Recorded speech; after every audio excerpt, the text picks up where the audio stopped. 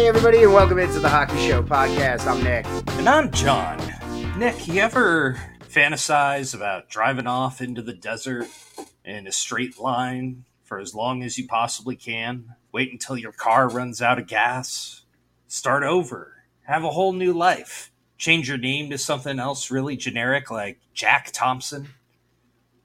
And just disconnect from everything and everyone you were around.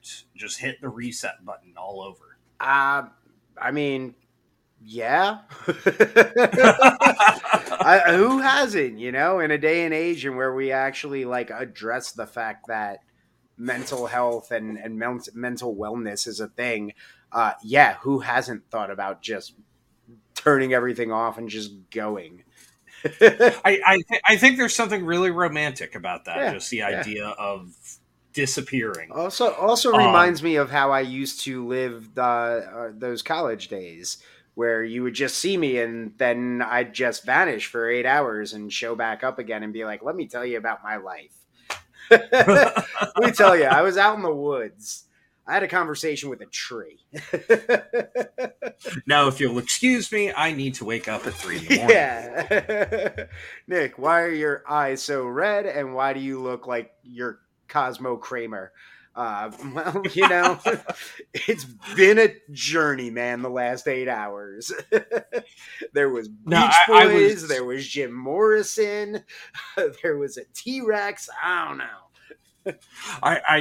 I was thinking about Las Vegas, and the few times I've been out there for work, I usually end up driving away from Vegas at one point. And there's something about driving through the desert that just makes me think, I don't have to go to the airport. I can just keep going. Well, and whatever happens. There is something to say about Vegas and Nevada with that experience of once you're inside of it, there's a pull. Whether it is the strip or whether it's the desert, there's a pull there, man. And it isn't until I realize that there's a Johnny Depp movie that starts this way that I'm just that could be what I'm thinking. That film, yeah. Back to what I joked about a minute ago. Yeah, exactly. That film, not fun. That film is not fun. I don't like that film. I do not like that film. It was very quotable in high school. Very quotable. Somewhere outside Barstow when drugs began to take hold. Nope. No, dude, that film gets under my skin. That film is no. But hey, since you brought up the desert and driving and we're talking Vegas, let's talk about the Stanley Cup final. And let me take a victory lap here for a second because I totally predicted this. Vegas in 5, baby. It happened. The Golden Knights. That? Oh yeah, remember? I gave them the gentleman's sweep. I felt that there was just no way in hell that Florida was going to have a chance. And sure enough, Game 5 wraps up in a 9-3 Vegas victory. They ran away with it in the second period. 19,000 plus fans in attendance. And the Vegas Strip just going absolutely insane. That was pretty cool. But the Golden Knights are our Stanley Cup champs. So cool. Oh, God, yeah. I wouldn't even know where to begin, honestly, with just all the storylines that came out of that. Just with a couple Norfolk Admirals finally winning a cup. With the former Florida Panther winning a cup and really sticking it to his former team.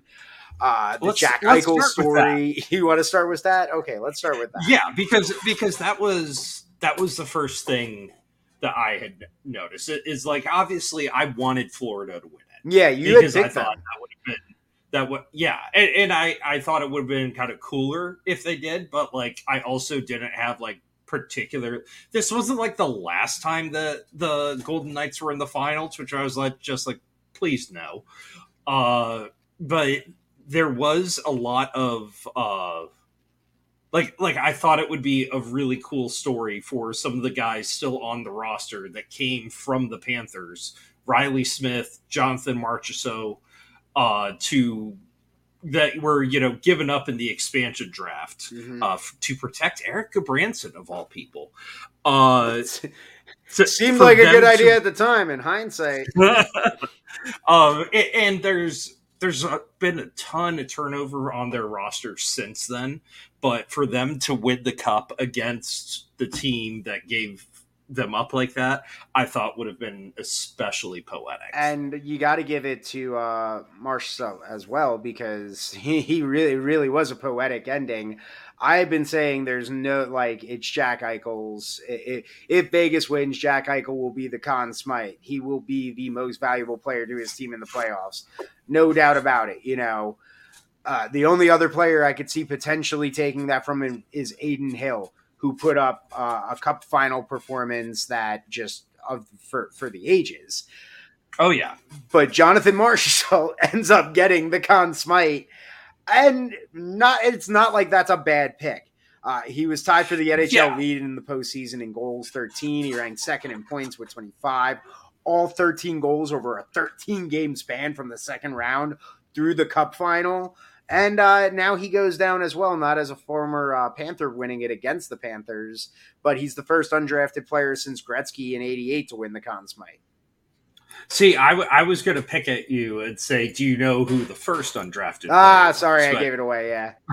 No, that's fine. My that's notes fine. over here, I actually did a little bit for the cup. Oh my God. Yeah, it's a super cool Conn Smythe story. If it was going to be up to me, I probably would have put Jack Eichel and had Marchessault second, and a few of the voters did have that, but like it was an odd year to where, like, some of the stuff you felt like some years the best option is there, and if anyone else gets it, this person's getting robbed, i.e. Phil Kessel losing out on the Conn Smythe to Sidney Crosby. Yeah. But this year it felt like there was definitely a decent handful of players where you could say, yeah, that makes sense. And I think that goes to speak to Vegas, which is funny because I didn't listen back, but I looked at the notes. When we did our early season preview and we did the West and we talked Vegas, we were like, man, they're a team that's got to outscore all of their problems. And goaltending ended up being huge for them this year, which, we could talk about that. The fact that that's a team that seemed to have 5 capable goalies, which blows my mind. But also just the firepower that was there. And I think what gave Marchessault I think what helped him was win the Conn Smythe is that he scored 10 goals that either gave Vegas a lead, which was 6 of them, or tied the game, the other 4, during the cup run. Important goals to have, for sure. Yeah. And especially being able to have those additional offensive options. Like, we saw how far one-line teams got this year, i.e. not very far. So to have something that you could spread out like that, like this isn't Jack Eichel and Mark Stone's line, but it's still going to be pretty lethal in that sort of sense. So it went a really, really long way for him. And when you mention the number of goaltenders they had, what I especially got a kick out of is, normally there's, the one that played and the one on the bench for the cup ceremony, but you want to bring everyone out and you want everyone in. You don't want Phil Kessel like raising the cup wearing a suit. You want everyone to have that moment and look like a essential player, and then you look around and go, how many goalies do they have right now? And because you had Aiden Hill who played, you had Jonathan Quick who was on the bench. Then you had Laurent Brossois was there. Logan Thompson was there. 2 guys who had started in the postseason before. Yeah, and all of this isn't to say, by the way, they also had Robin Leonard on injured reserve all year. Yeah. So they're your 5 right there.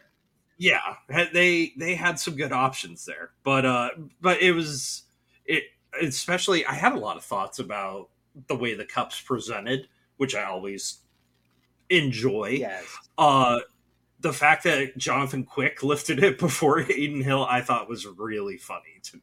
There were a few.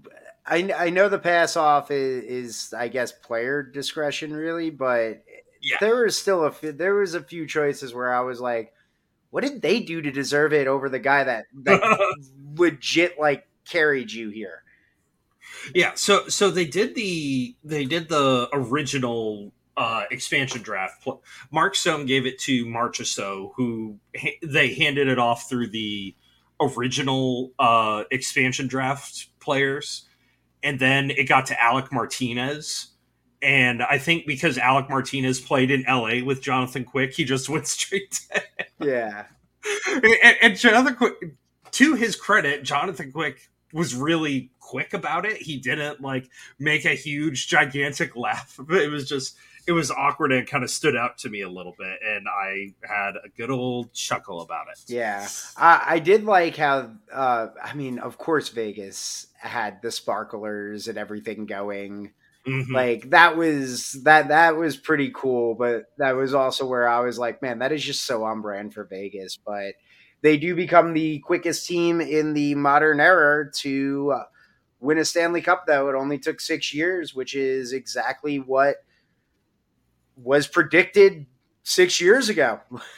Yeah. 3 years Yeah. for the playoffs, 6 years for a cup, and then really it was 1 year to a cup final and 6 years to finally finish the job the first year. Yeah, and he says they're not done.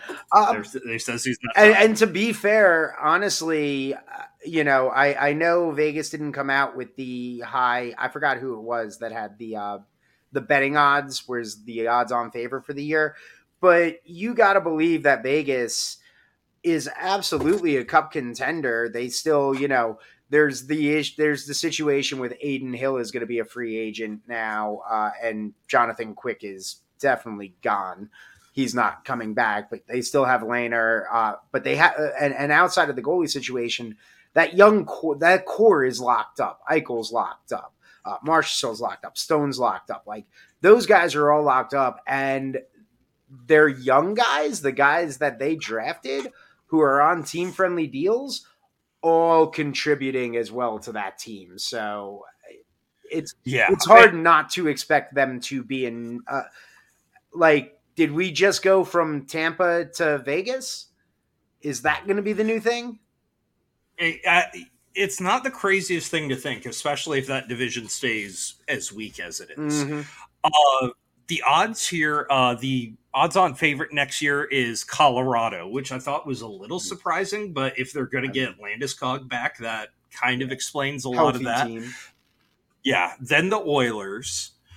But wait, you know, McDavid, Draisaitl, anytime you're doing early season betting, that's a safe bet to make. Then the Bruins, which I thought was strange. Then Toronto, then Carolina, then New Jersey is tied with Vegas and the Rangers at plus 1,400. I mean, that's pretty generous for the Rangers right now, but well, actually, I don't know. Maybe it has something to do with what we'll talk about a little bit later on with them. But yeah, it's hard to believe that Vegas is that low coming in as the defending Stanley Cup champions, because typically the defending champion is usually a top 2 or top 3. So for them to be so low is very shocking. And again, when you look at their roster, they only have like 3 point something million to work with next year. But it's because everybody is essentially locked up. That is a key component to that team. Yeah, a lot of the players that they're going to have to replace, aside from their goaltending, is your depth guys. Phil Kessel, Teddy Bluger, Ivan Barbashev. Like, these are the players that need a new deal. Outside of that, you can take the same thing and run it back again. And that's probably what'll make them so dangerous going into next year. And even if they let all of their goaltenders walk, they're still going to have Logan Thompson and whatever's left of Robin Lehner. So they're probably fine there too. Yeah. But there's a lot to be optimistic about for that team, I think. Yeah. I mean, listen, if you're a Golden Knights fan, you are on top of the world right now. You deserve it. Celebrate it. I have seen the people trying to undercut it of long-suffering fan base gets their cup, but to be fair, they they know the experience of losing a Stanley Cup final. So they did lose a cup final. You got to feel for Florida fans though, because they're probably screaming at me right now, going, "Yeah, but this is our second one that we lost, and we only have one Stanley Cup final victory out of those two appearances now." But I guess to circle to a question that you asked a few weeks ago, because I heard a Panthers fan say that they were still happy with the way the season went. Are you happy if you're a Panthers fan today, or are you pissed because you I were so mean, close?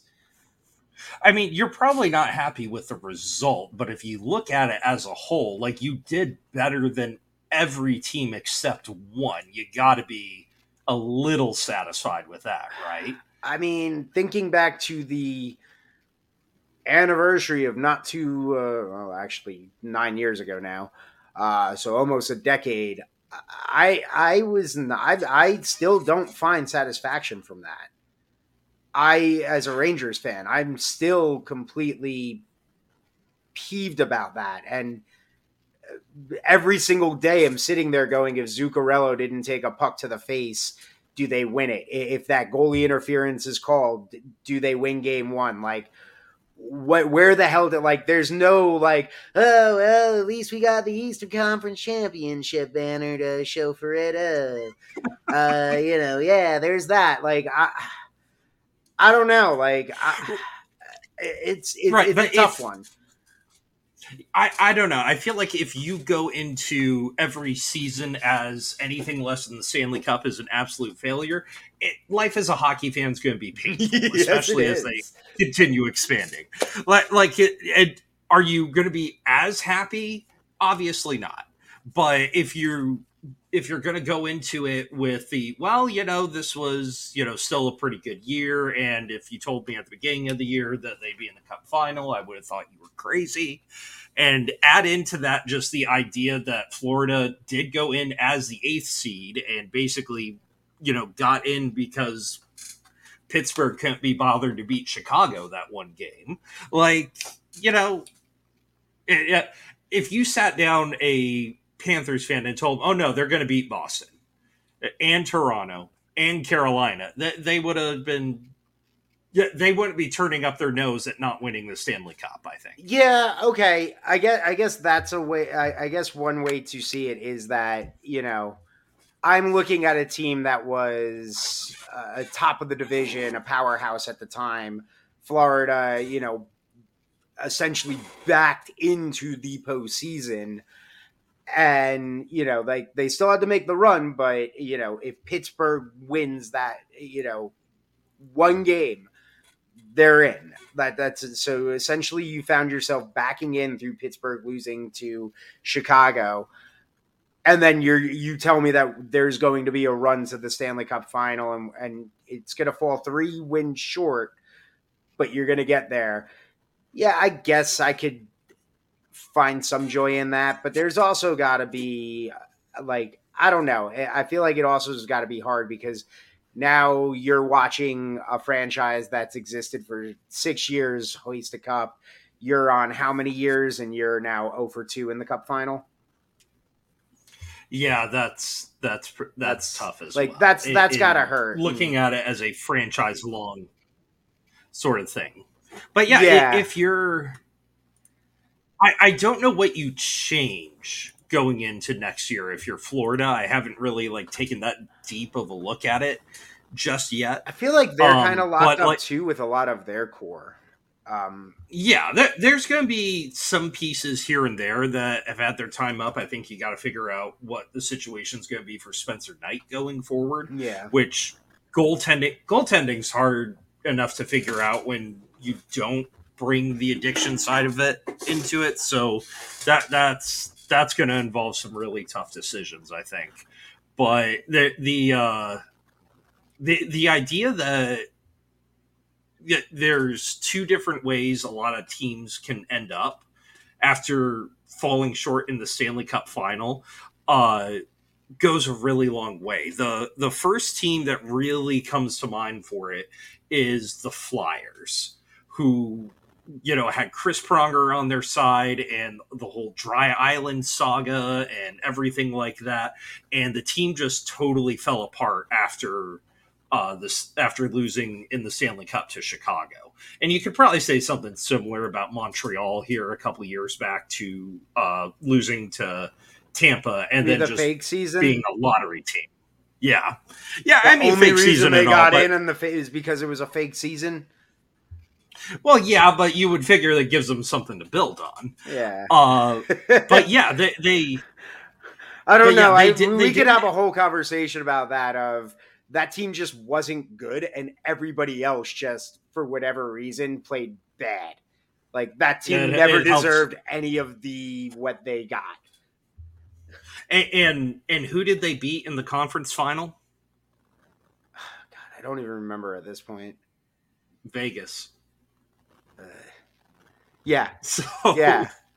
And wasn't that no, Gallant was already fired by then. Yeah. Yeah. But I think that was DeBoer. Yeah. There at that time. Yeah. But yeah, so there's a lot of different things that you could kind of take away from it. Or you can be, the Tampa Bays, the Los Angeles Kings that got, beat in the conference final by the Blackhawks. You could be a team that, builds something on it and then has a chance to make another run at it the next year. And I think the way that it ended probably left a bad taste on a lot of players' mouths, and they would love to have another shot at it. But also just, I mean, if this playoff is going to be remembered for anything, I think it's going to be the coming out party for Matthew Tkachuk. Oh, 100%. I mean, I feel like all that I have seen, and I expect this to be a huge thing this summer, is everybody's going to be doing the where's our Matthew Tkachuk trade? Where's our swing for the fences for this player deal? Because, yeah, I mean, listen, if Florida won the cup, it wasn't like the Vegas side of things where we're looking at them and we're like, okay, it's Marshall as the Conn Smythe. That makes sense. I figured it would have been Eichel. He had the most points of the postseason, led the postseason in points, the first American to do that since Brian Leetch did it 29 years ago in 94. Like, it could have been Adin Hill who put on a performance, again for the ages, where he was putting up numbers in the cup final that no goalie has ever put up. While on the other side of things, it really came down to if they win, it's Tkachuk, because Tkachuk was a game changer for the better and also for the worse. I mean, you can't really get 3 game misconducts in a Stanley Cup final and expect to win if you're the best player. And then him missing game 5, you text me right before game 5, like when it was announced he wasn't going to play, and I didn't get back to you because I'll be honest, I was already asleep at that point. So I had to rewatch a lot of the game this afternoon after work.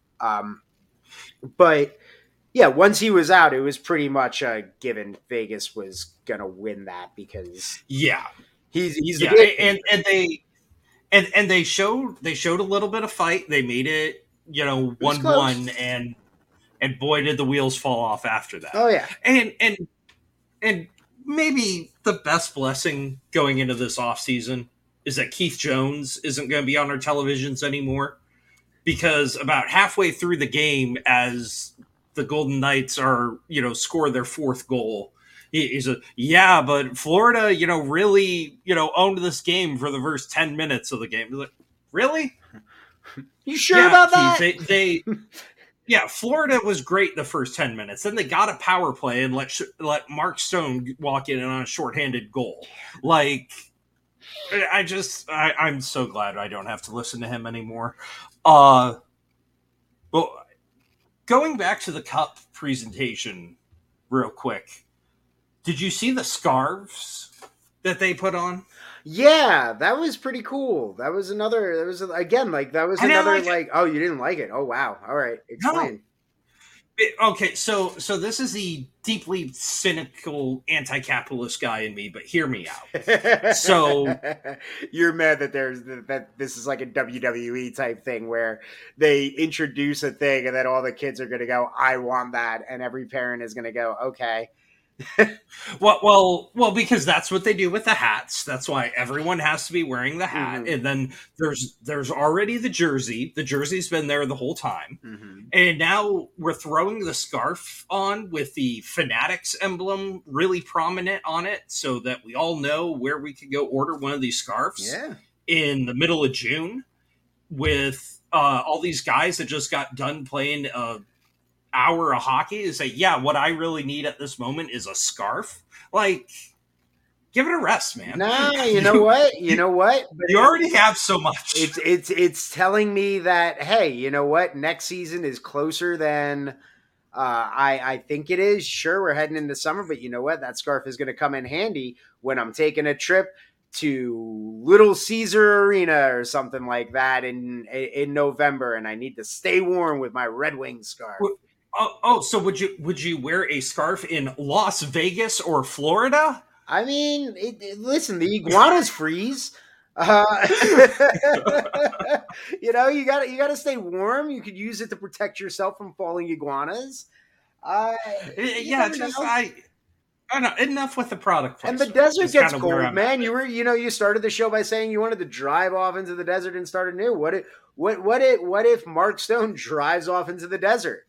He's got to have a scarf on. It gets cold out there. A headscarf.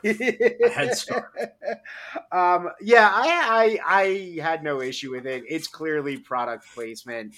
I think as being a longtime WWE fan, I'm just accustomed to, oh, look, they rolled out a new thing for people to buy. You know, just kind of, you just get prone to, oh, I've been bombarded with this for 30 plus years of, I need to get a Hulkamaniac shirt. Now I need to get a headband. Now I need to get the headband that has the fake hair to it. Now I need this. Oh, now I need a DX shirt. Now I need the DX thing that's foam hand that says suck it. Like, you know, come on. Yeah, I just, are they going to have sunglasses next year? Exactly. Well, another WWE trope right there. I need the sunglasses that have my favorite wrestler's name on it. Yeah, that's where I'm at with it. Speaking of shameless plugs for businesses, yeah, did you see what's being offered to the Golden Knights players? No. So I don't know how both of us ended up missing this story, but Larry Flint's Hustler Club. Said that I want to say this was either the beginning of the playoffs or a couple rounds ago, that all of the Vegas Golden Knights players, should they win the Stanley Cup, would get platinum VIP status and free lap dances for life. Well, that's a great deal. I've got an issue with it. What is that? Well, a couple of issues. Number one, you know, some of those guys, or a lot of those guys, are probably married. Man, come on. Do you need to... Hey, honey, I'm going out with the boys tonight. Oh, are you going to Larry Flint's Hustler Club? Yeah. Like, you know there's going to be headaches caused by this offer. 100%. Well, that's if they accept the offer. The ones that are married probably won't accept it. But the ones that are single... you know, maybe they go, maybe they have a good time, maybe they enjoy the platinum status and see what it's like and get the bottle service and bring the cup there and somebody gets a lap dance while holding the cup over their head. Honestly, I would sure they've done it already. Love to see that photo. Oh my God. But no, so joking a bit aside, I'm kind of with you in the sense of like, it's just dumb. I get it, but it's dumb. But here's my other issue with it. Only the players? Yeah, what about the coaches? Yeah, like if you're a ticket rep, yeah, you don't need to get in on this, right? But what about the equipment manager? What about the mascot? Does he get to Oh get my it on? God, yes. Because oh god, I shouldn't have said that. I feel like there's a very specific corner of the internet that would want to see the mascot Larry Flintstone's You're Club. half of this show. Oh god, here we go. But like also like GM George McPhee. Yeah. You're gonna tell me he doesn't deserve platinum status? He seems like the type of guy that really would benefit from that. I don't know. It was just like those were my two never thoughts. Never going to land an interview with George McPhee ever. Yeah, well. that's what I'll send him. Hey, you want to come on? I'll come talk about how you were shafted. Yeah, how you were robbed. Yeah, how you really want this platinum status. Yeah. Oh god, that's funny. Yeah, I don't know how we both missed that story, but probably I would have. I will venture into the territory of one of us is married and the other one is happily going to be married in the near future. Like, that's how we missed it. Yeah. Well, yeah. I mean, if we end up there on assignment. Yeah, you know, if I gotta follow Brett Howden around his day with the cup and he happens to go there, I'm gonna be like, well, shit, I can't do my job. If I have to follow the one player on the roster that was a Vegas Golden Knights draft pick, do you know which player that is, Nick? Oh gosh. Why am I forgetting his name? It starts with the C, right? No. All right, then I'm good. Give me. Yeah, it was Nicholas Hague, picked 34th overall in the 2017 draft, which I'm pretty sure was their first draft. Yeah, they didn't have a first. Yeah, but that's wild. I mean, I guess it probably doesn't make. It's probably not as wild considering how old the team is. But it's just like, man, only one of the players on the roster was somebody that they drafted. Everyone else was a signing or a trade or expansion draft. Well, okay, and I'm actually happy you said that because I've seen. I wanted to discuss this a little bit with Vegas. The fact that people have kind of tried undercutting their win with the Vegas got an easy route. The expansion draft. Vegas had to be Edmonton. Well, in the sense of they're a franchise that has never had to go through the suffering because they were set up for success through the expansion draft. Where my counter argument to that is they were the 31st team in the league. Like, this isn't the league going from 6 teams, you know, and doubling that, and 6 teams are losing players. This is 30 other teams were losing players. Like, it's easier now for an expansion draft and to come out good and to come out capable of being a contender. And I mean, like, when I think about that expansion draft, they got handed Marc-Andre Fleury because Pittsburgh was in a cap crunch and needed Fleury to waive his no movement clause. Like, that's how they ended up with a lot of really good players and guys that then after waiving that no movement clause became trade bait for them. Yeah, and realistically, I don't think the rules were unfair. The rules are different from the expansion draft that like Columbus and Minnesota were a part of, but I don't feel like the rules were unfairly stacked in their favor. I feel like it was teams like Florida galaxy braining into giving them, you know, these younger players to protect someone that's more established. You know, like no one put a gun to your head and said, give up Jonathan Marchessault or William Karlsson or all these other guys that played a significant role on the team. Mm-hmm. You know, it was more the idea of, we couldn't possibly let our 13th best player go to this team. How would we? That's more or less what happened with Seattle. Seattle got everyone's 13th best player. Yeah, and they're still all right, but I don't know. You can't hold that against Vegas for that. And if that were the case, they would have just won their first year easily. Yeah, it wouldn't have taken the 6 years. It wouldn't have taken other moves. Eventually, the signing of like the Alex Pietrangelo and all of that, guys to like shore up their blue line that had a cup, handing them those big deals. Like,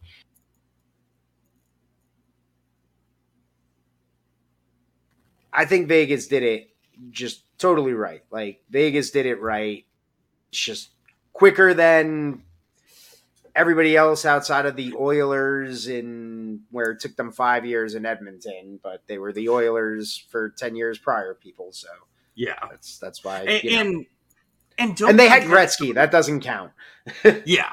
And don't forget some of the objectively insane things that Vegas had to do to get to this point. Drafting Nick Suzuki and then trading him. Literally giving away Max Pacioretty for nothing this offseason to Carolina. There's so many different what ifs that could have gone into play. What if, St. Louis decides they're going to make it work with Alex Pietrangelo and re-sign him and not make him available in free agency? Or even what if they trade for Erik Karlsson, which they came pretty close to doing, to getting him from Ottawa. So there's... I don't have a lot of time for arguments that kind of dismiss or discredit their path here. Like, they didn't make the playoffs last year. Like, they had to make moves. They had to make changes. They had to switch around the coaching staff. There was a lot had to happen for them to get here.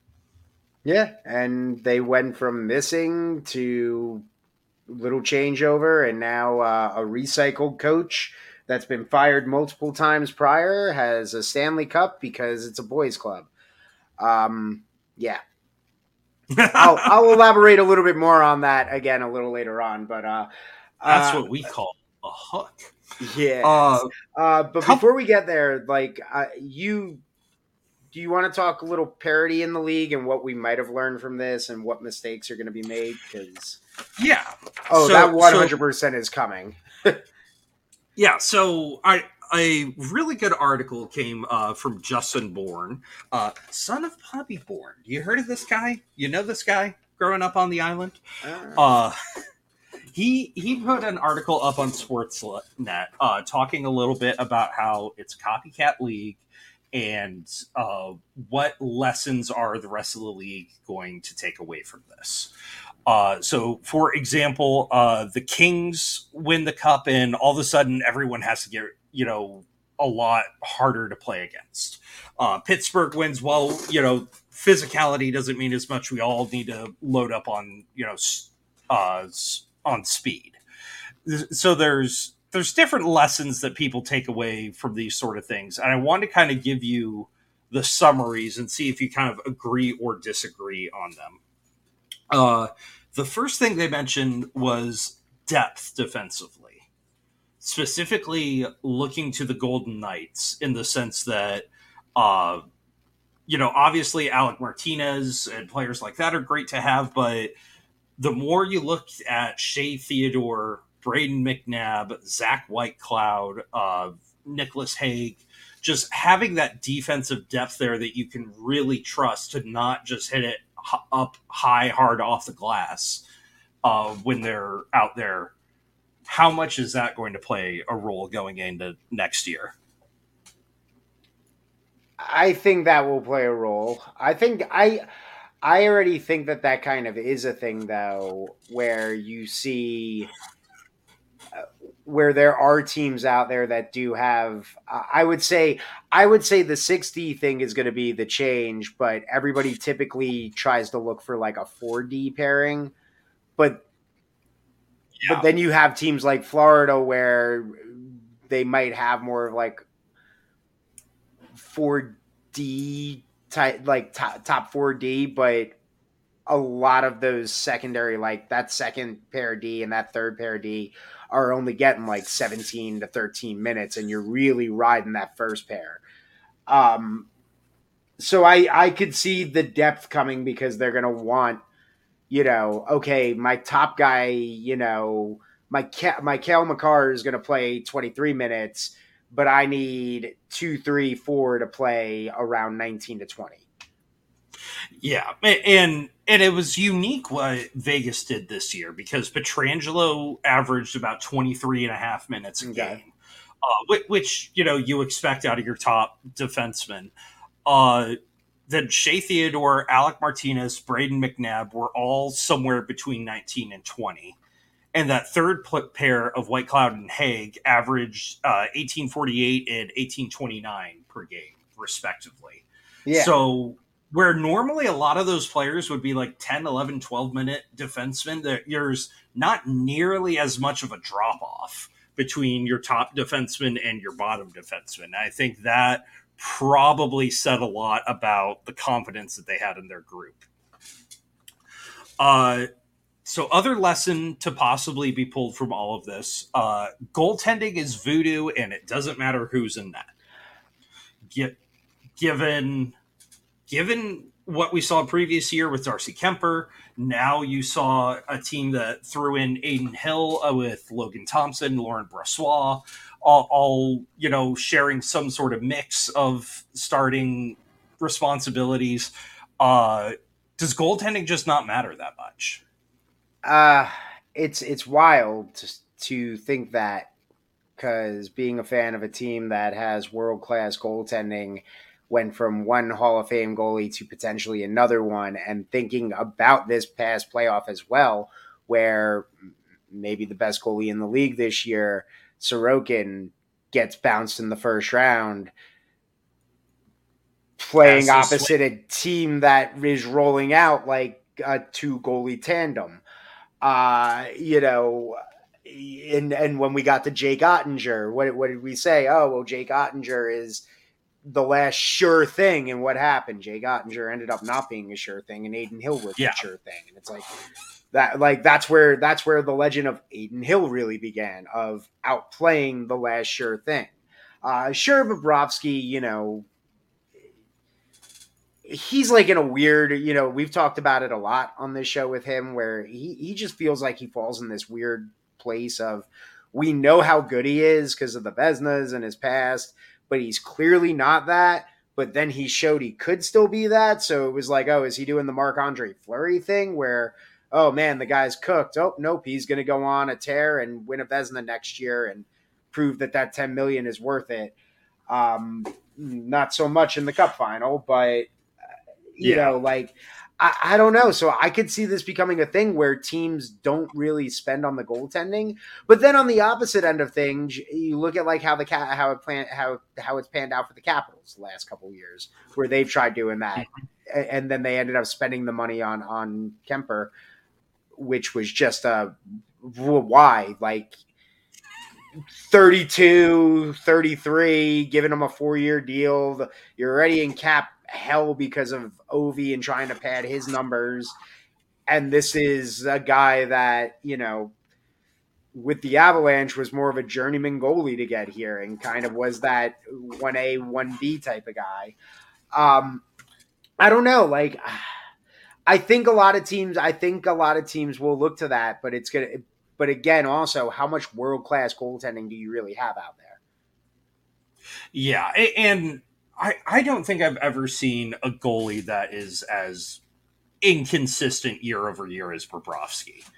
If you told me next year Bobrovsky is going to win the Vezina, I'd believe it. Yeah. If you told me he was going to be one of the bottom 5 goalies in the year or for the season, I'd probably believe that too. Like it's wild the way that he kind of jumps back and forth with a lot of stuff. And we talked about him potentially being a Hall of Famer when it's all said and done. But man, is it just difficult to predict.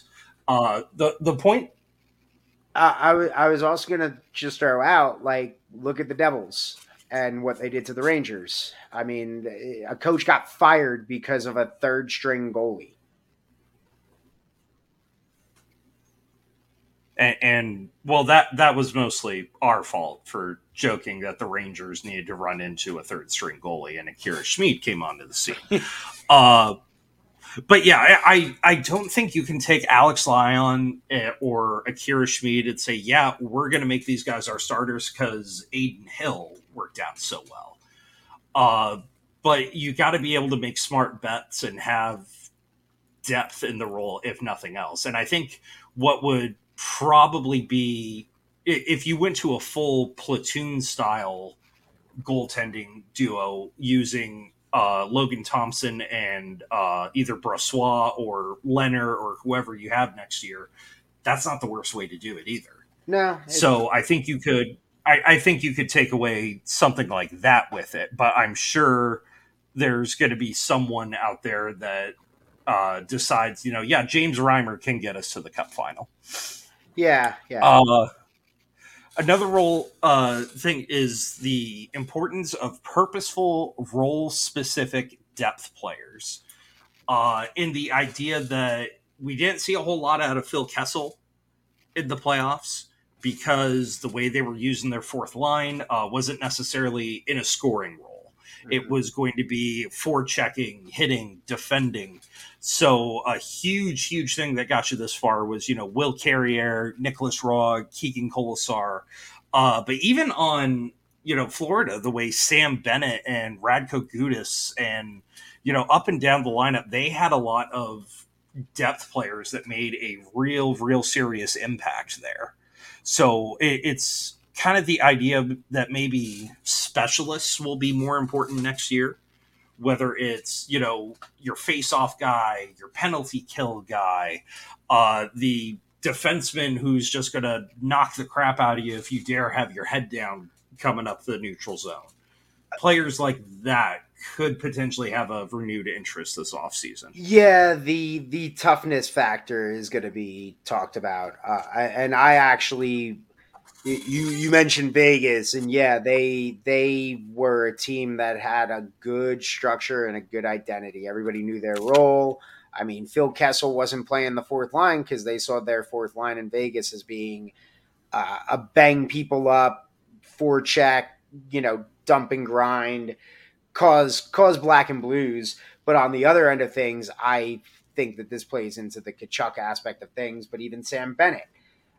Guys like that who are just wrecking balls, that type of player who provides skill but was not afraid to get their hands dirty is definitely going to be seeked out this offseason.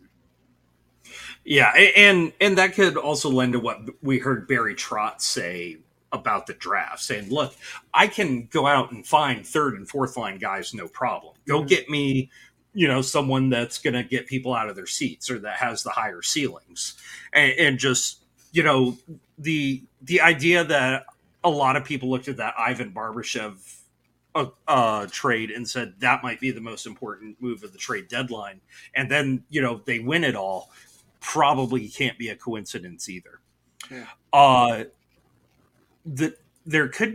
The next thing he mentions is teams that just make the playoffs or just miss the playoffs have to make major changes.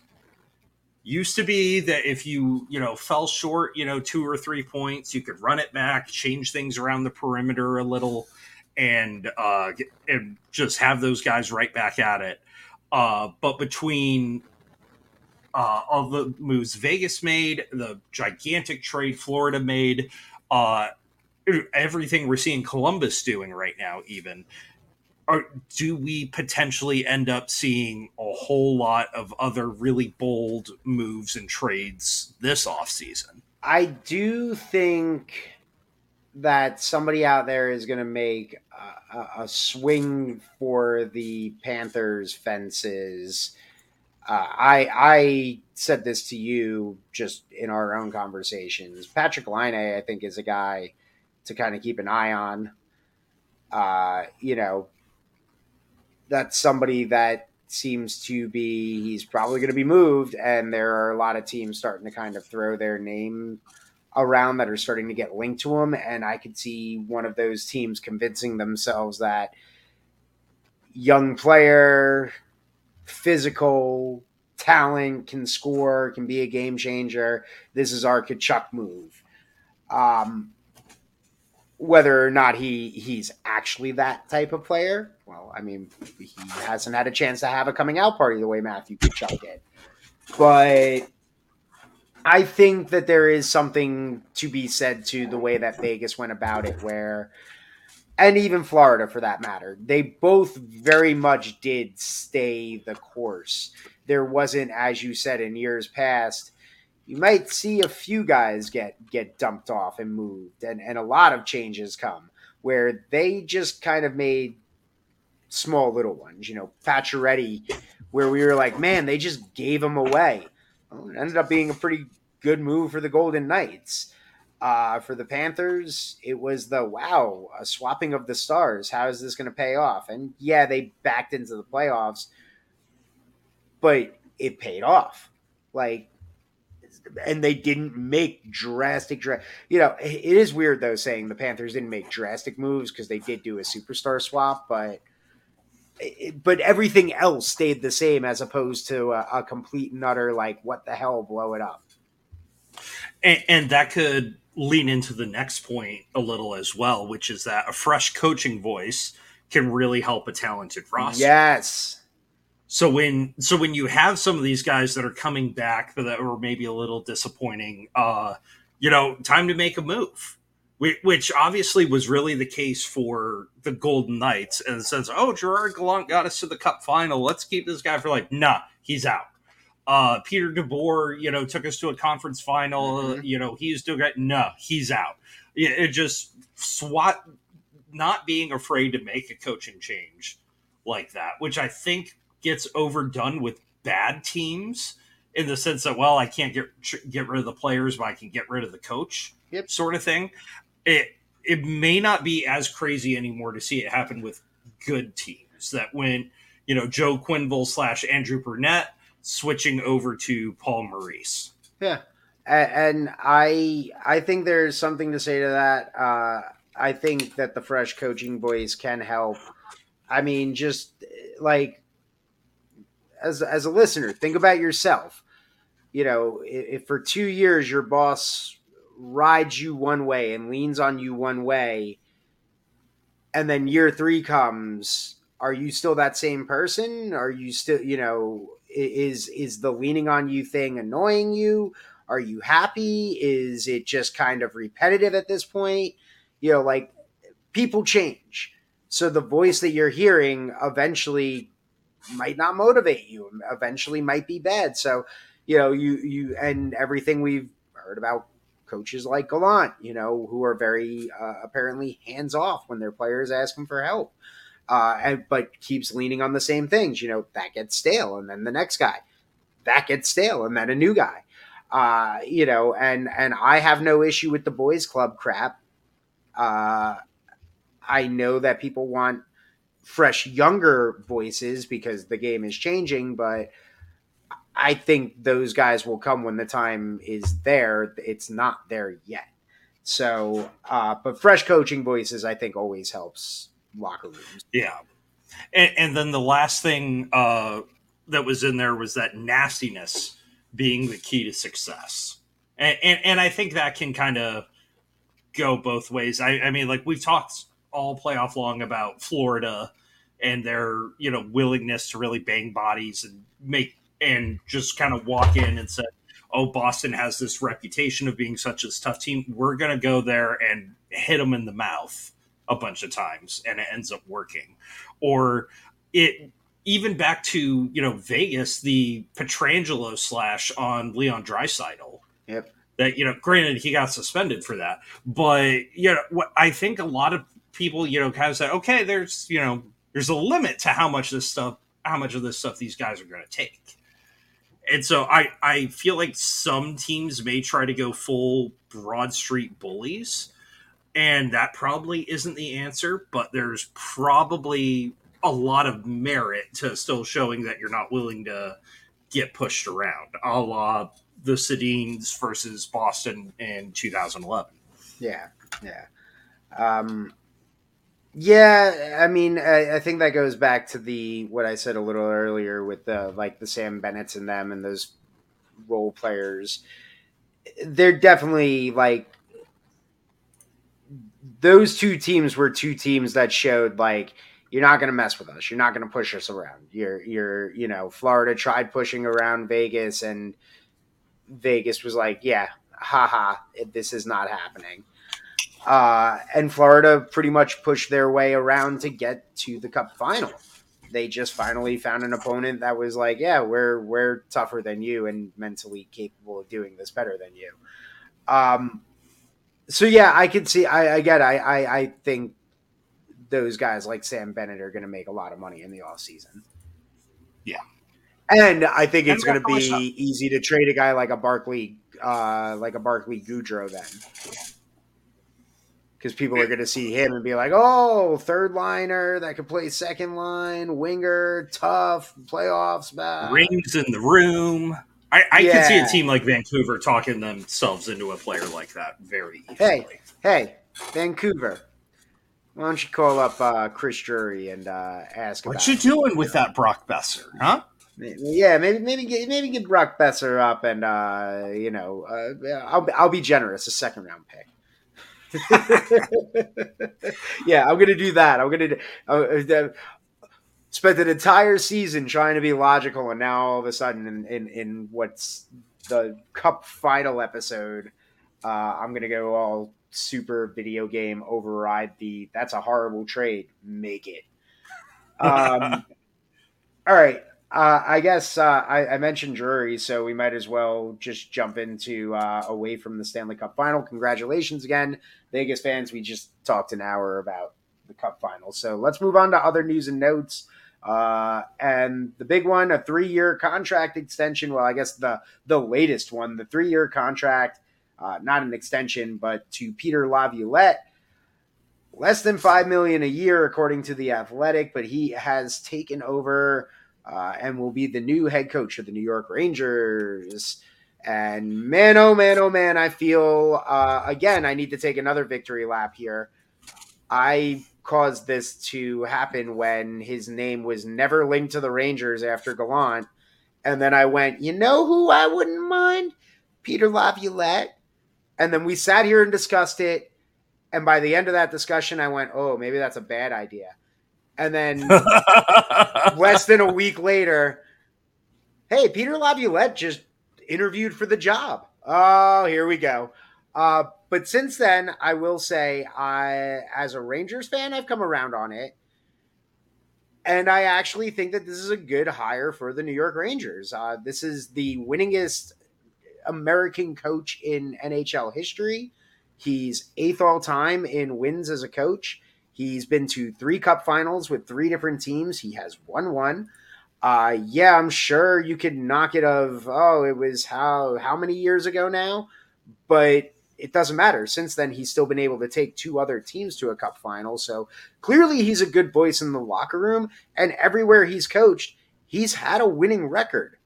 Like, he's gotten the most out of his teams. And honest to God, I know Capital fans will not agree with me.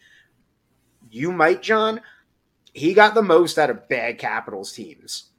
He's lucky that last year was the only year they missed the playoffs. I would agree with you there in the sense that, he was working with what he had. Yeah. And there's a lot to be said going into this. Or what I don't want to do here is break down every idiot Ranger fan that you had set my way and said, look how bad these opinions are. I don't want to do that. Oh my God, dude. Rangers Twitter is still on fire from that. And then I sent you the thing that people were screaming about 24 hours prior. And it was Artemi Panarin shaved his head. Oh, God forbid. Next, you're going to tell me Bika Zibanejad's being a DJ. Oh, yeah. That's right. That set them off last week that apparently he's not allowed to go DJ at, like, Stockholm's, whatever the music festival is going on over there. Because he should be training for next season. Yeah, you can't do both. Can't do both. What? All right. I guess Henrik Lundqvist should have never played the guitar when he was a goalie. But yeah, so looking at it from kind of a career total perspective, Peter Laviolette probably has a lot to offer there, has experience working with a lot of veteran players, has experience working with a lot of younger players, is what pretty well liked. I certainly, as much as I want someone to go out and pluck someone out of Liga or the SHL or excuse me, something like that. that I couldn't figure out where the mute button was. As much as, I want, a really radical option. I want someone to go out and get Sergei Fedorov out of the KHL. I want to see a totally bizarre, off the wall sort of move with that. Peter Laviolette isn't necessarily a bad move in that same aspect. It would be wild to see too much outside of the old boys club, but even then, half of the coaching vacancies this year got filled by first-time coaches. Yeah, so we're getting it. It's like, again, I'm with you in the sense of it would be really cool to see the boys club chain get broken, but we've said it on this show. That's just not how it works sometimes in any profession. The experience matters in any profession. The experience is always going to overtake whatever young buck is ready and willing to come up. Eventually, they're going to get their shot. Eventually, it will happen. But I did see one thing about Laviolette. It was in one of the rants against him. But the one thing they said that is correct, and I was going to reply to the Ranger fan and say, you're correct on one thing, and that is it's not a sexy hire. It's not one of those, like, if you were to hire, and it's funny because this is somebody that was pushing for Patrick Waugh, speaking of, boys club and all of that. Not like he hasn't coached in the NHL before. But you're mad because Patrick Waugh is a sexy name. You're mad because if they had gone with Knobloch, it's a sexy name to the fan base because you're getting the guy from Hartford. Laviolette is Laviolette. It's a guy that's been around the league. He's coached 5 Metro teams now. He's been fired multiple times, but that's what happens when you coach as long as he has. Yeah, like you're guess what? You don't just coach for one team. There's no more Al Albers, right? There's no more Al Albers. Like that's that's the 80s, man. That's done. Yeah, Scotty Bowman coached for multiple different teams too. Yeah. Let's settle down. Yeah. So is Mike Babcock. Yeah, and to what I was going to mention before we jump over there, Spencer Carberry going to Washington, Ryan Huska getting the call up for Calgary there, and then Greg Cronin getting a chance there in Anaheim. Like first time coaches are getting a shot at things. Yeah. So I think it's unfair to sit back here and be like, oh, this is another boys club move. There have been boys club moves. But I don't think going out and getting an accomplished guy like Peter Laviolette is necessarily a boys club move. I think going out and getting John Tortorella to coach the Flyers is a boys club move. Agreed. I would even take that and actually before I use that to move into the Babcock stuff with the boys club. So you're yay or nay on this hire for the Rangers? I'm curious to see what'll come of it. I'm not overly excited about it because, like you said, it's not a sexy move. But I also feel like for the last month, you and I have been like, yeah, Peter Laviolette's going to get this job. It was kind of an unsecret secret. Yeah. But jumping back into boys club stuff, you live in Columbus. What's the feeling there now that somebody that was a part of the boys club and then kicked a bunch of players and mistreated them and got run out has now been welcomed back in? Yeah, Johnny Gaudreau could have been playing on Jack Hughes' wing, but now he's going to have the guy that's going to make him, rank every player's work ethic and leak it to them. Look, we talked about this a little bit last episode that, you can't just cancel somebody for the rest of their lives. There has to be a path backwards for any of this stuff to be meaningful and relevant. Mm-hmm. And, people, generally speaking, people deserve a second chance. I don't know if people that cause Johan Franzen to have panic attacks during the playoffs deserve that second chance. But hey, maybe he's done a lot different. Maybe there's been a lot of growth there. I feel like I would like to hear him speak. I would like to see, what's changed, why, do you deserve to coach now, or is it just because your contract with Toronto is finally over and you don't get, paid a bunch to do nothing anymore? Um, and I'm curious to see what his coaching style is going to be like. If he has something that can help a player like Kent Johnson and whoever they draft third overall this year and all this sort of stuff really take a step forward, this could potentially be a really good move for Columbus. I know that Jarmo Kekalainen is probably on the hot seat here. And, as far as players or coaches that really mesh with his personality, Mike Babcock would probably be right up there in a no nonsense type of way. But if you're going to see, Patrick Laine's getting benched and Boone Jenner's getting played 30 minutes a night, then, well, this is business as usual for Mike Babcock. Yeah. I'm with you in the sense of there's always a path back for people.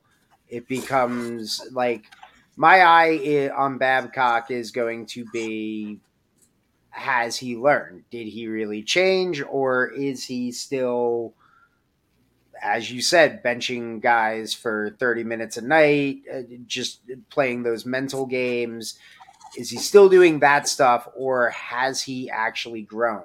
Because that's another thing too. If we want to talk about the boys club, you can look at the boys club and you can say, to me, the boys club are the ones that don't adapt and don't change. Like, why I'm going to be watching Babcock. Are you still the same coach, or did you adapt to the times and to the game? That's why again, to also circle it to Laviolette, that's somebody that has clearly adapted as the game's adapted as well as a head coach, which is why he's stuck around so long. Others have struggled. What's Babcock going to be? That's and I do want him to get a second chance. Is Columbus the right place for that? I mean, I guess that they think their window is closing to compete. Even the 10 steps backwards, but they're drafting third overall, Nick. They need the window to open. They thought it was going to open this year, though. They made a whole bunch of moves to improve, and they ended up stepping back. Now there's an idea to this, and I've really struggled with a way to word it that doesn't sound like I'm being a jerk and making fun of Columbus. So maybe you can help me with it. Okay. Mike Babcock starts in Anaheim, wins the Stanley Cup, goes to Detroit, wins the Stanley Cup, is there for a good amount of time, takes the opportunity in Toronto, then everything comes out about him being a terrible human being. Going to coach in Columbus kind of seems like an adequate punishment. You're not. Oh God, we're both gonna get it because you're not wrong. I can't find the words to not be a jerk about it. Yeah, but I feel like that's not an unfair assessment of the situation. I mean, like if you're listening and you're a Columbus Blue Jackets fan, like you have to agree with that statement. It's not, because I know there's no malice behind it. I know it's not like a LOL Blue Jackets thing. It's just man, things have been so bad here recently. And as I just said, they made the moves in the last offseason to improve. And we all were like, yeah, they'll be a little bit better. It's not a playoff team like they think they are, but they'll be a little bit better. And they ended up being worse. Like, it's bad. So yeah, if ever there was a guy that needs to show that he's changed and be welcome back to the league, why not send him to Columbus? Yeah. Like, listen, we could have made it worse by mentioning the Coyotes. Okay, we could have done that. Yeah, that's a point and laugh, which is an unfortunate point and laugh, because if anybody wants the Coyotes to succeed, it's me. And Columbus certainly made a couple of moves to make sure Babcock's going to be in a position to succeed. They did. They brought in everybody's favorite player. Yeah, I'm pretty sure I texted you after that trade. I said Columbus just going all in on having lots of very unlikable people around. They just really excited for January 6th. I hear there's going to be a promotion that night at the. But yeah, they went out and they acquired Ivan Provorov, who's making 4.725 against the cap. He was part of a big, complicated three-way trade that moved a goalie out of LA so that Vladislav Gabrikov could sign there. He's going to have an AAV of 5.875 for, I believe, the maximum term there. I don't remember how long he signed for, but seems like a decent move on both of their parts.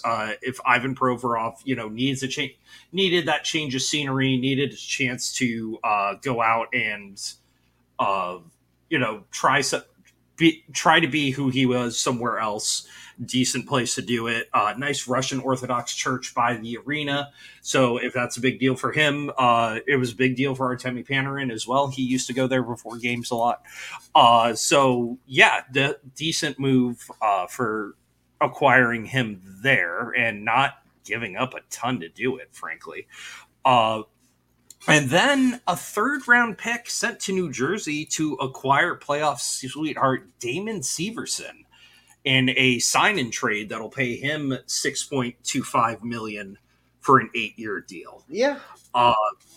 Knowing how sensitive Columbus is about players that don't want to sign long-term, I think they may be overpaying Severson a bit here. But I think they're jumping at the opportunity to lock someone up for that long, even if they're, a defensive specialist type guy. And, you give up a third round pick for that. That's a really good move. I can't be mad at that at all. Yeah, I'm with you just on the pay is an overpay as far as the money amount that he's getting over that time. But he had a solid year with the Devils. He had a really good playoff. So, I wasn't surprised to see a swing on him. But yeah, you're right. It's definitely money-wise a little oof. All right, that could bite you, but there's a lot of upside to it, and only giving up a third is a nice. And adding Provorov, that's it is what it is. But that is a guy that was considered the best guy on that Phillies D. And Philly is just not a good team. So he was definitely playing. We were talking about defenseman earlier. That's a guy that was putting up well over 20 minutes a game and, had all the spotlight on him. And now he can go to Columbus where, again, spotlight's not as extreme right now. And he's got a little help there as well now. There's some solid, it's not just him. Yeah, and don't forget they still have Zach Werenski there with them too. So all of a sudden, this blue line's looking a lot more respectable. Now, who's playing net though? Aiden Hill. Dude, I could picture something crazier happening. Jonathan Quick. Jonathan Quick comes back around and says, maybe I was wrong. Yeah. But yeah, I wonder which one of them will be playing net in Arizona, or will it be Hartford, Nick? Oh. As news broke last week about the governor of Connecticut, Dennis House, says he has organized a group to put them in place to buy the Arizona Coyotes and relocate them to Hartford. Yeah. Good luck. That's what I'll say. And I say that in the sense this of... is a Oh. Go. Yeah, this is a totally realistic deal and not, a political move trying to win over people in Connecticut at all. yeah, the governor, seems to overlook that or excuse me, the governor's name is Ned Lamont. I don't know where I got Dennis House from, but anyway, the governor seems to overlook the fact that the Coyotes haven't gone up for sale. And if we saw anything that played out here, the NHL isn't always the craziest about the ownership bids that make a ton of noise, you know. So I it I want to almost kind of want to say that old Mean Girls line that stop trying to make the Whalers happen. It's not going to happen. But I feel like this is something you see come up every now and again that someone in Connecticut's trying to get the Whalers back into an arena that probably seats less people than the Winnipeg Jets. Okay, now that's a shot. Okay. Talking about shots, as we remember, we did that nice little quiz about teams and their changing relocations and names and all that sort of stuff. Yeah. I don't think we touched on this part, but do you know why a team ended up in Hartford?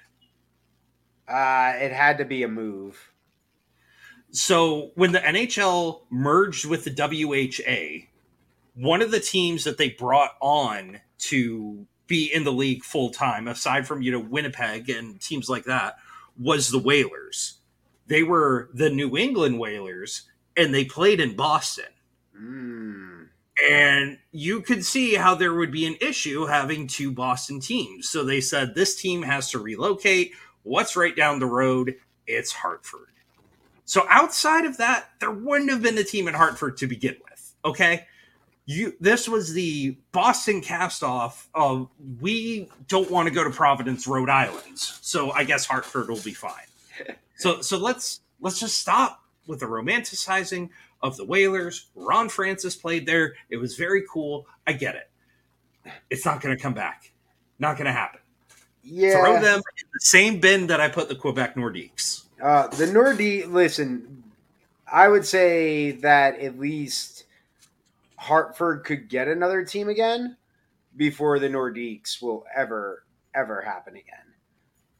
You have a better shot at getting that second team in Toronto than the Nordiques. Yeah, or that third team in Atlanta. Which I have seen Atlanta linked to. If the Coyotes were going to possibly move again, it would be Atlanta. But I've seen the articles that was like the third time would be the charm this time, and I'm like, let Atlanta go.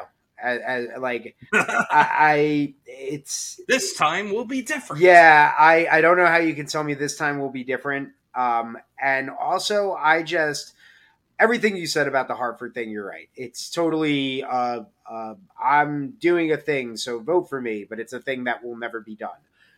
And I, though, think it'll never be done because I don't think the NHL wants to go east. If they go east, they have to realign. If they realign, that causes a headache because what do? Detroit, you're the one that made me privy to this, that it was Detroit that agreed to move to a central time the last time because when realignment came, they would go back to the east. That ain't going to happen. They're not going to be able to go, hey, Detroit, you want to go back to the central? Columbus, no, hey, you want to go to the central? No. It's just, that's not going to happen. So you're not going to get the unbalance. And even if they were, where do you get the TV market from Hartford? The markets that the NHL should be interested in: Houston, Salt Lake City, Atlanta. I would even maybe throw in Kansas City there. That's where you're going to get advertising dollars. Hartford, I'm sorry, guys. No one's that concerned about advertising in Hartford. Yeah, and not to be like, Rangers, but you have the Rangers, the Islanders, the Devils, all there in the tri-state area. So, okay, that's going to cut into your Connecticut base for sure. You're adding a fourth team to an area that's got three. Not to mention, you brought it up, Boston's not that, is nearby in Massachusetts.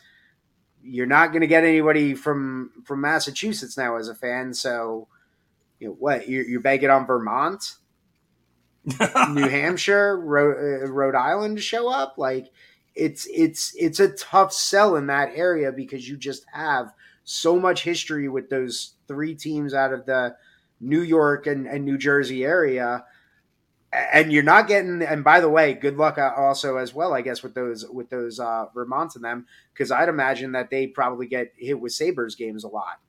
So you got Sabres fans up there as well now. Like, it's too cluttered right there. You're right. They're looking at the TV markets and the radio markets and the big markets that they're not in, which are absolutely Houston, which also would work too if you're trying to do a little bit of a realignment and you don't want to screw with things too much. Just or Kansas City, or Kansas City, or Salt Lake City. Salt Lake City would be pretty cool as well. Atlanta, though, is one of those big markets where it's like it is weird that there isn't a team there, especially since you have everything else there. You've got football, you've got baseball, you've got your basketball. But again, it just creates a weird balance by moving a team from a central and the West to the East, because then now you got to try and balance out the conferences, and you're not going to do an expansion again, at least yet. Yeah. Yeah, the Gary Bettman did specifically say they're not in expansion mode. Yeah. They did look like they came to an agreement for the Ottawa Senators to get sold. Yeah. And in typical NHL fashion, you had The Weeknd, Ryan Reynolds, Snoop Dogg, all parts of groups expressing interest, and it ended up with some billionaire out of Toronto that already had a minority stake in the Canadiens that no one's really heard of. Which, hey, I get. You're not going to tell someone else to sell something they own for the betterment of someone else. But at the same time, I think couple details about the deal. This guy has to take over the capital gains tax that would come along with the sale. He has to pay that for the Melnyk family, which seemed really surprising. That's probably a big reason other groups walked away from this. Mm-hmm. And then another part of it is that the two Melnyk daughters are going to maintain a 10% stake in the team, with protection from losses and stuff like that associated with it. So the guy's going to be paying almost $1 billion, and he's not even going to have full control or the full 100% of the team. Boy, there's got to be other teams that hear that and say the Ottawa Senators sold for how much? Maybe we need to see what, our team's worth. Yeah. Yeah, and obviously the NHL probably doesn't like the idea of 10 franchises all being on sale at the same time and being able to pit those sales against each other and stuff like that. So they got to get the Coyotes thing sorted out first. But if you saw other franchises go up for sale in the next year or two, you heard it here first. It was going to happen. And I don't think they're going to be as public as this specific one, because obviously with Eugene Melnyk passing away, it was very obvious that this team needed to be sold. Whereas when it came to a team like Pittsburgh, you and I both woke up one day and the Fenwick Group owned the Penguins. Yeah. And that was the first we had heard of it. Yeah. So I think going forward, we shouldn't be too surprised to see more ownership change hands without a whole lot of lead up to it like this. Yeah, this you mentioned it. It was a very unique situation, very public. What had happened with the passing of Eugene Melnyk, and then everything from that point forward was very, very public. But yeah, it was a little sad not to see Snoop Dogg's name attached to the group when they sold, but I am happy that there seems to be a little bit of stability for the Senators now. There's at least a plan to move forward. The team's probably going to be staying there, But yeah, I'd be curious. I'm curious to see if anybody, after the Coyotes stuff, if anybody puts the team up, who would be the person that sells, and because I can't off the top of my head think of any owner out there that wants to get rid of their team or would be looking to. But to the Senators, really quickly, now that we have an owner, is the next move after he resigned from his head coaching position. Is Patrick Waugh going to become the GM coach of the Ottawa Senators? Ooh, I hadn't heard that. Did you? Are you spitballing here? Are you just throwing stuff out there? I'm throwing stuff out there because what I had seen is that apparently Waugh, like, the announcement was made about the sale, then Waugh stepped down from his position. But then I guess somebody was like, "Oh, does this mean?" And he was like, "No, I don't. I'm not taking the head coaching job. I'm not gonna be a head coach." And then I was like, "Well, does that mean he's gonna be a GM?" And then when he becomes GM, he names himself as the coach, and he's like, "I told you I wasn't just gonna be a coach." Like, is he coming out of retirement to be a player again? That would be really funny, actually. Don't Marty Brodeur this, man. Just stay away. But yeah, no, I was just throwing that out there. I mean, I feel like if anything, if Watt doesn't want to coach, the idea did pop in my head of, is he ready to maybe be a GM then? Like, did he walk away from coaching because he just didn't like it? But then he went and he won a championship and, with a bunch of kids, and it seems like he liked that, but I don't know. Yeah, he has left jobs in very bizarre ways for coaching, feels like. Actually, to be fair, can we even just say even coaching? I mean, he did it as well as a player. Yeah, that's true. That's true. That's a fair point. Like, how did he end up in Colorado? Well, he kind of got played his last game there. Kind of walked away. Yeah, but yeah, that's, man. I'm gonna think on that now, because I don't know how much you even want to change the general manager and head coach if you're taking over like that, or if he's going to have that Terry Pagula hands-on style to it, or if he's going to be, more of a, okay, you guys know what you're doing sort of thing, and let it go from there. Yeah, I don't know. It was just a thought, because I thought the timing of the Waz stuff was so weird, because like they were both like handshaking, and I was like, huh, is something going on here? Is there like some behind the scenes? Patrick Waugh is making his big return, and it's going to be with the Senators. Like, that would be a hell of a way to draw attention on that team. Yeah, the headline from TSN was Waugh steps down from Ramparts, says interest from NHL teams absolutely none. Yeah, who knows? Yeah. So I don't know. Yeah, he might have just won his championship and been like, "That's it. I'm taking a year off. I'm going to Tom Holland this stuff. I'm just not going to work for a year." All right. So Senators sold, and I believe that's all the hockey news for the week. Oh, but there's news, Nick. Yeah, there's news. If all the hockey news is done, and the news, is that, I guess we'll see if there's an episode next week or not with the draft and stuff, post-draft. But I guess we can call this, in a way, maybe the season finale. But don't worry, there will be a season 2. It just will not be on one streaming network that we've been on. It will be... Why, Nick? Tell us why. I'm getting there, man. I'm getting there. It will be featured on Apple Podcast, on Spotify, on TuneIn, on all of them, streaming platforms, as well as YouTube. Because I am no longer going to be working at the company that I work at right now, or at least the station I work at right now. I am going back to Norfolk, Virginia, which means we do not have a sports station to do radio within the company. But no sports station means this show gets to go to other streaming platforms, not be affiliated with a radio station, and means that we can also cuss next year. And you get to get rid of me and get your pal Greg Wyshynski as a co-host. He will never be allowed on our show again, actually. Because it's in my contract. Yeah, well, it's in his contract. He can't go on anything that's not ESPN affiliated, so we're not going to be an ESPN affiliate.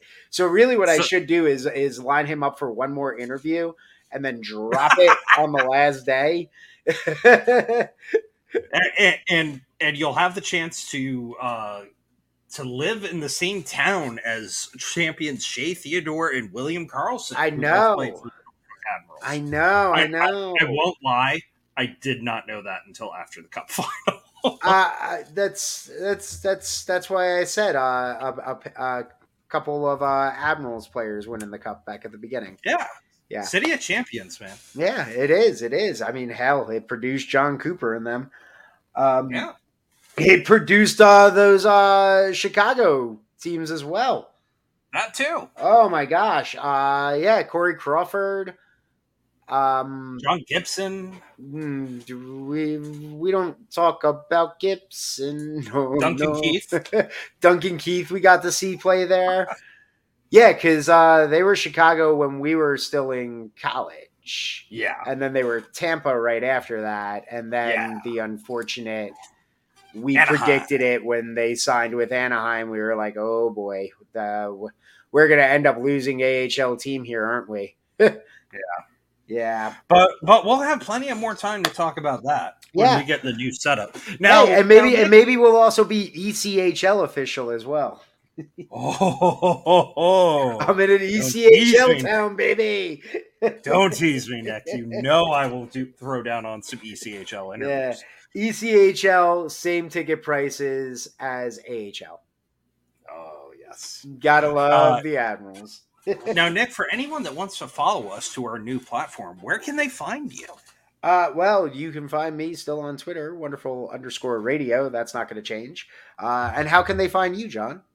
I will be on Twitter at JT Evans, the number 0. Sweet. On that note, everybody, I guess happy season finale. We'll probably talk to you at the draft, though, on a different streaming platform. So, bye. Thanks for listening, everyone. Have a good night.